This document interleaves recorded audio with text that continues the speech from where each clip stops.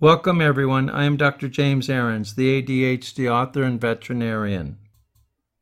With the increased income from my X-ray technician job, Martha and I moved from her apartment into our own rental, a cottage on the Newport Beach Bluffs, where I found time to scuba dive. I'd meet up with a buddy and we'd drive to our diving spot, usually parking on the bluffs 50 feet above the water. We'd change into our wetsuits, strap our weight belts around our waists, and jiggle heavy oxygen cylinders onto our backs. Holding our masks, snorkels, fins, and other diving gear in our hands, we'd carefully descend the cliffs to the beach. On the packed sand at the water's edge, we'd ready our equipment. After strapping our fins to our feet, we adjusted our masks, turned on the oxygen delivery system, and walked backwards into the waves, step by step, until we were neck deep. Then we'd turn around ready for the dive. Placing the regulators in our mouths, we gave each other the A-OK signal with our hands and flippered our way into the watery depths. Here's a song called Sailing, recorded by the Mary McGregor Band, consisting of Mary and her bandmates Joe Gilia and John Holt. It reminds me of the many hours I spent enjoying the ocean, swimming the currents and diving through kelp forests.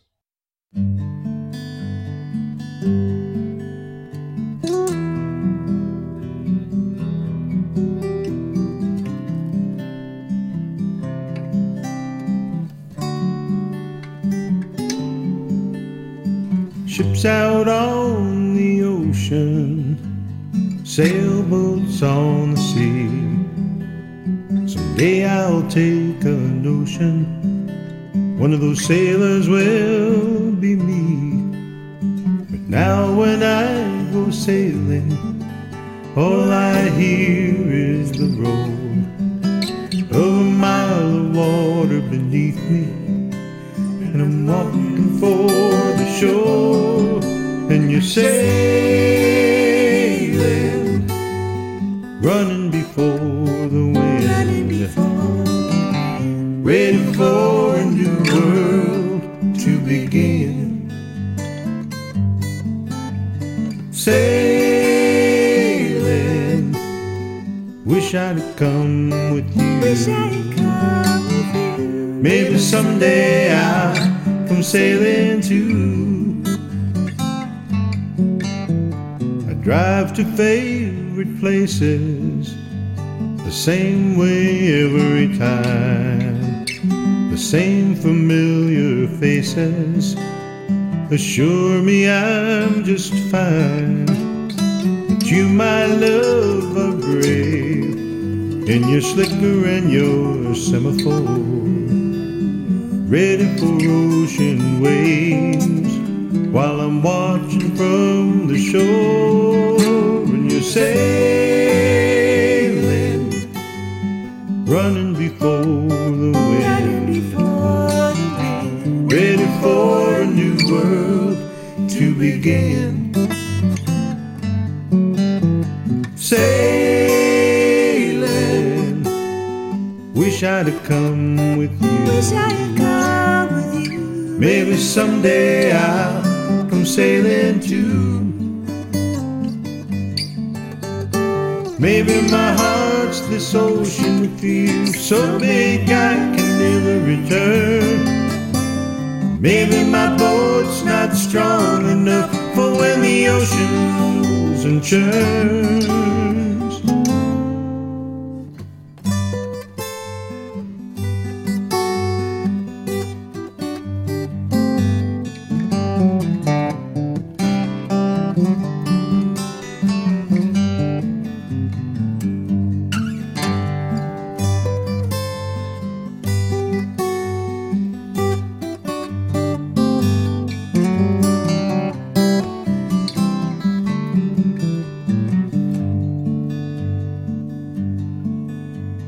I still fear the ocean, though it brings you back to me. I feel the forward motion that keeps on pulling me out beyond the waves. voices implore. Come and find your fate on a far and distant shore. When you're sailing, running before the wind, ready for a new world to begin. Sailing, wish I'd have come with you. Maybe someday I'll come sailing too. Maybe someday I'll come sailing too.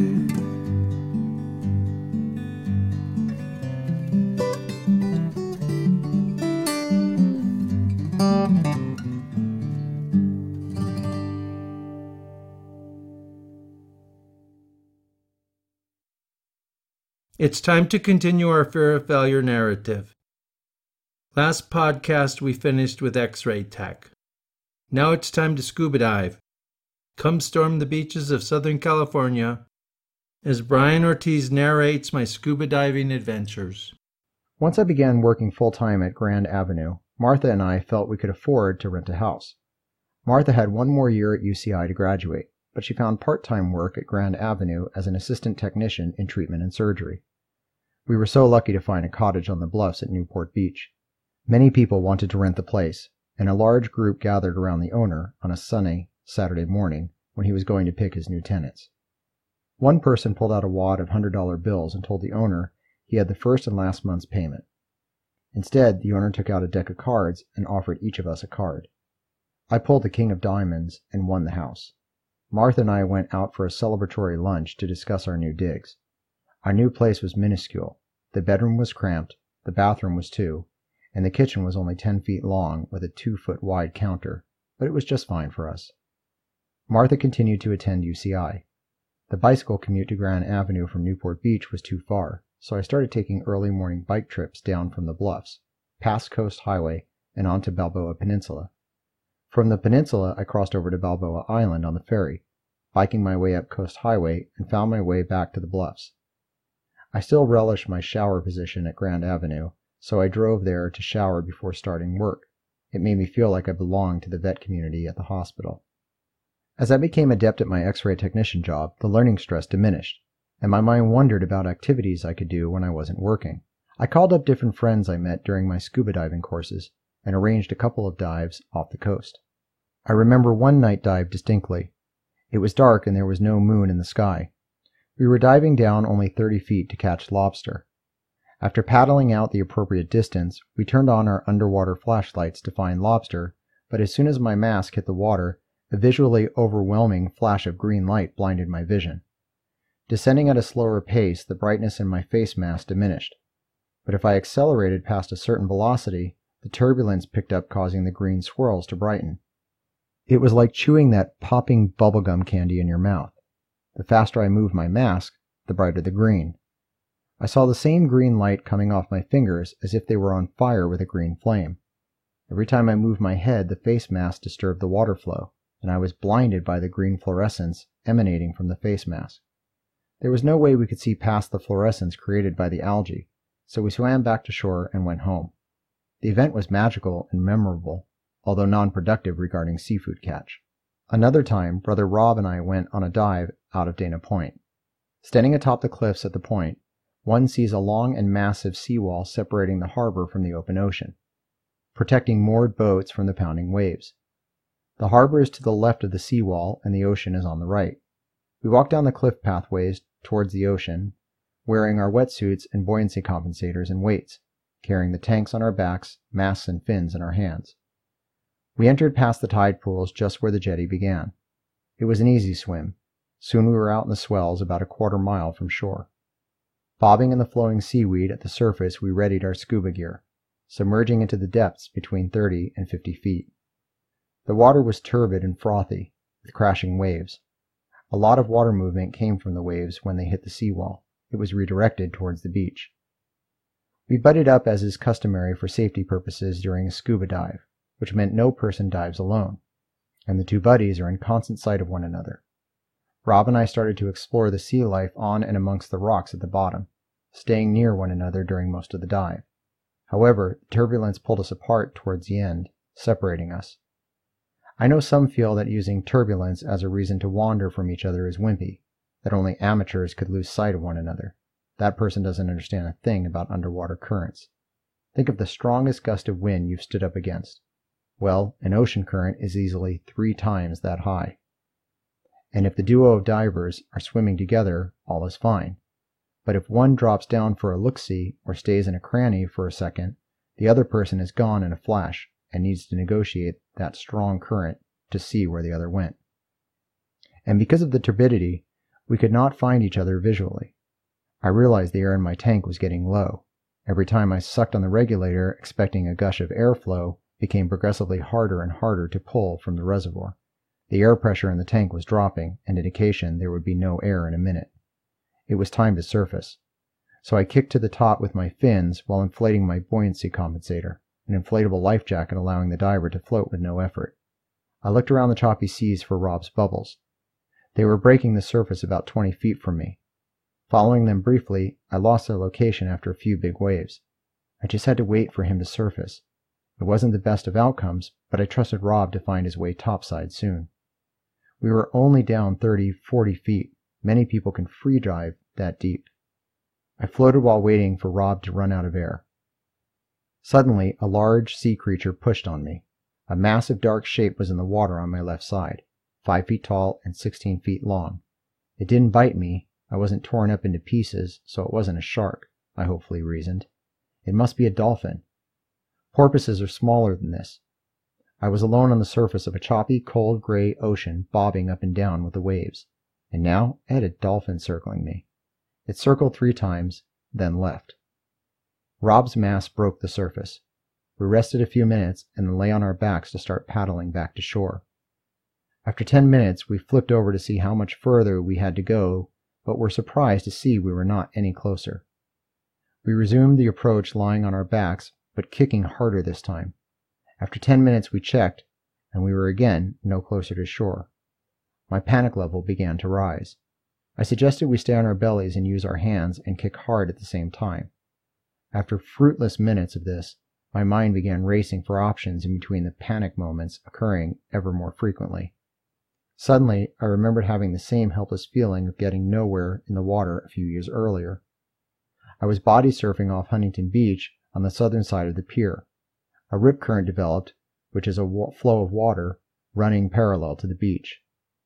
Anyone floating in the water is subject to these currents, which start to move the swimmer parallel to the beach at a slow, steady, unrelenting pace. Swept up in a rip current, I was pushed towards the gigantic barnacle-clad pilings holding up the Huntington Pier. The waves were crashing on the razor-sharp barnacles, and the choppy, foaming water swirled around the pilings as it rose and dropped with each wave. When I first started snorkeling off Corona del Mar Beach, I was accidentally caught up in a wave. It crashed me into the rocks, clad in barnacles, and these suckers have sharp outsides. I was able to scramble out onto the rocks between waves, but blood was coming from numerous cuts on my chest and belly because of the sharp barnacles. This taught me to stay away from the barnacles. That's why I kept trying to swim away from the pier. People walking on the pier 30 feet above me noticed my lack of progress and began yelling advice. More people came to the railing edge, and they started screaming too. I needed to concentrate on my swimming, so I blocked out their noise.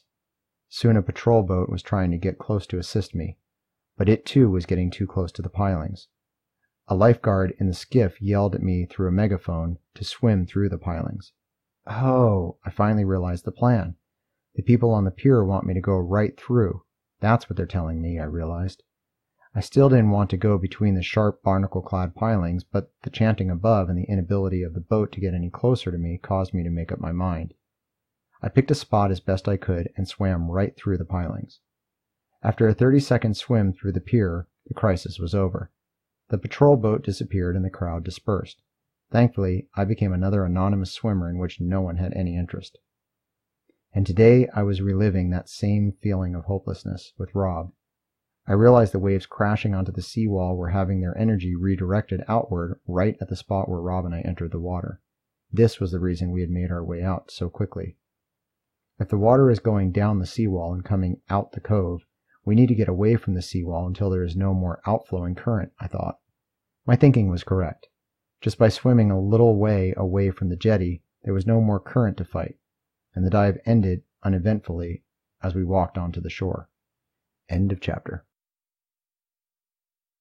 Remember my last podcast, X-Ray Technician, when I lamented about not being able to find many songs related to taking X-rays? Well, ditto for today. I guess scuba diving isn't all that romantic, nor does it fit into the cowboy genre. Still, I discovered a song with an ocean theme. Lighthouse in the Harbor, a song Mary performed in her band, Leaner, Lunker, and Betsy. I'm gonna send this song out to a very special lady who has put up with me for a long time and is celebrating a birthday today. And, happy birthday to you. Happy birthday to you. Happy birthday, dear Lynn. Happy birthday to you.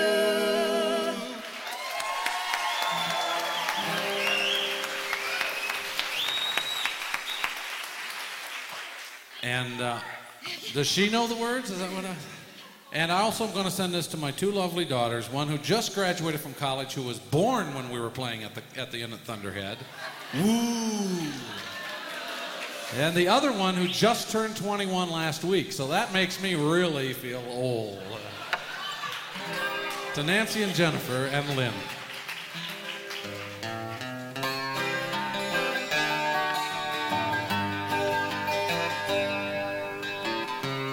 There's a lighthouse in the harbor,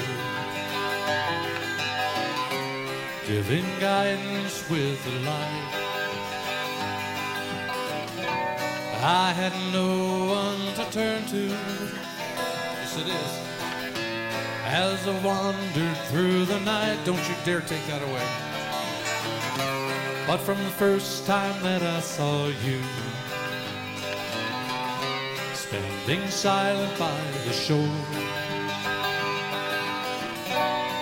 I knew my search was over,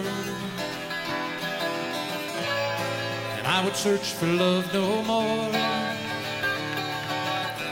Deep in the waters of love I have fallen, sinking like a stone.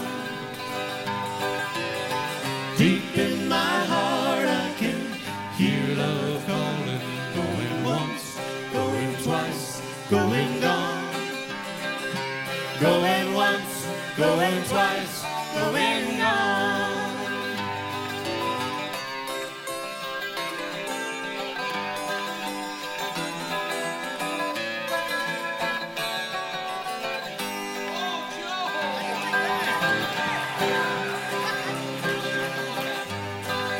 There we go. There's a ship on the horizon, making its way against the wind. From the point where I stand watching, I swear my ship has coming in. Deep in the waters of love I am falling, sinking like a stone. Deep in my heart I can hear love calling, going once, going twice, going gone. Going once, going twice, going gone. Deep in the waters of love I am falling, sinking like a stone. Deep in my heart I can hear love calling, going once, going twice, going gone. Going once, going twice, going gone. Going once, going twice, going gone.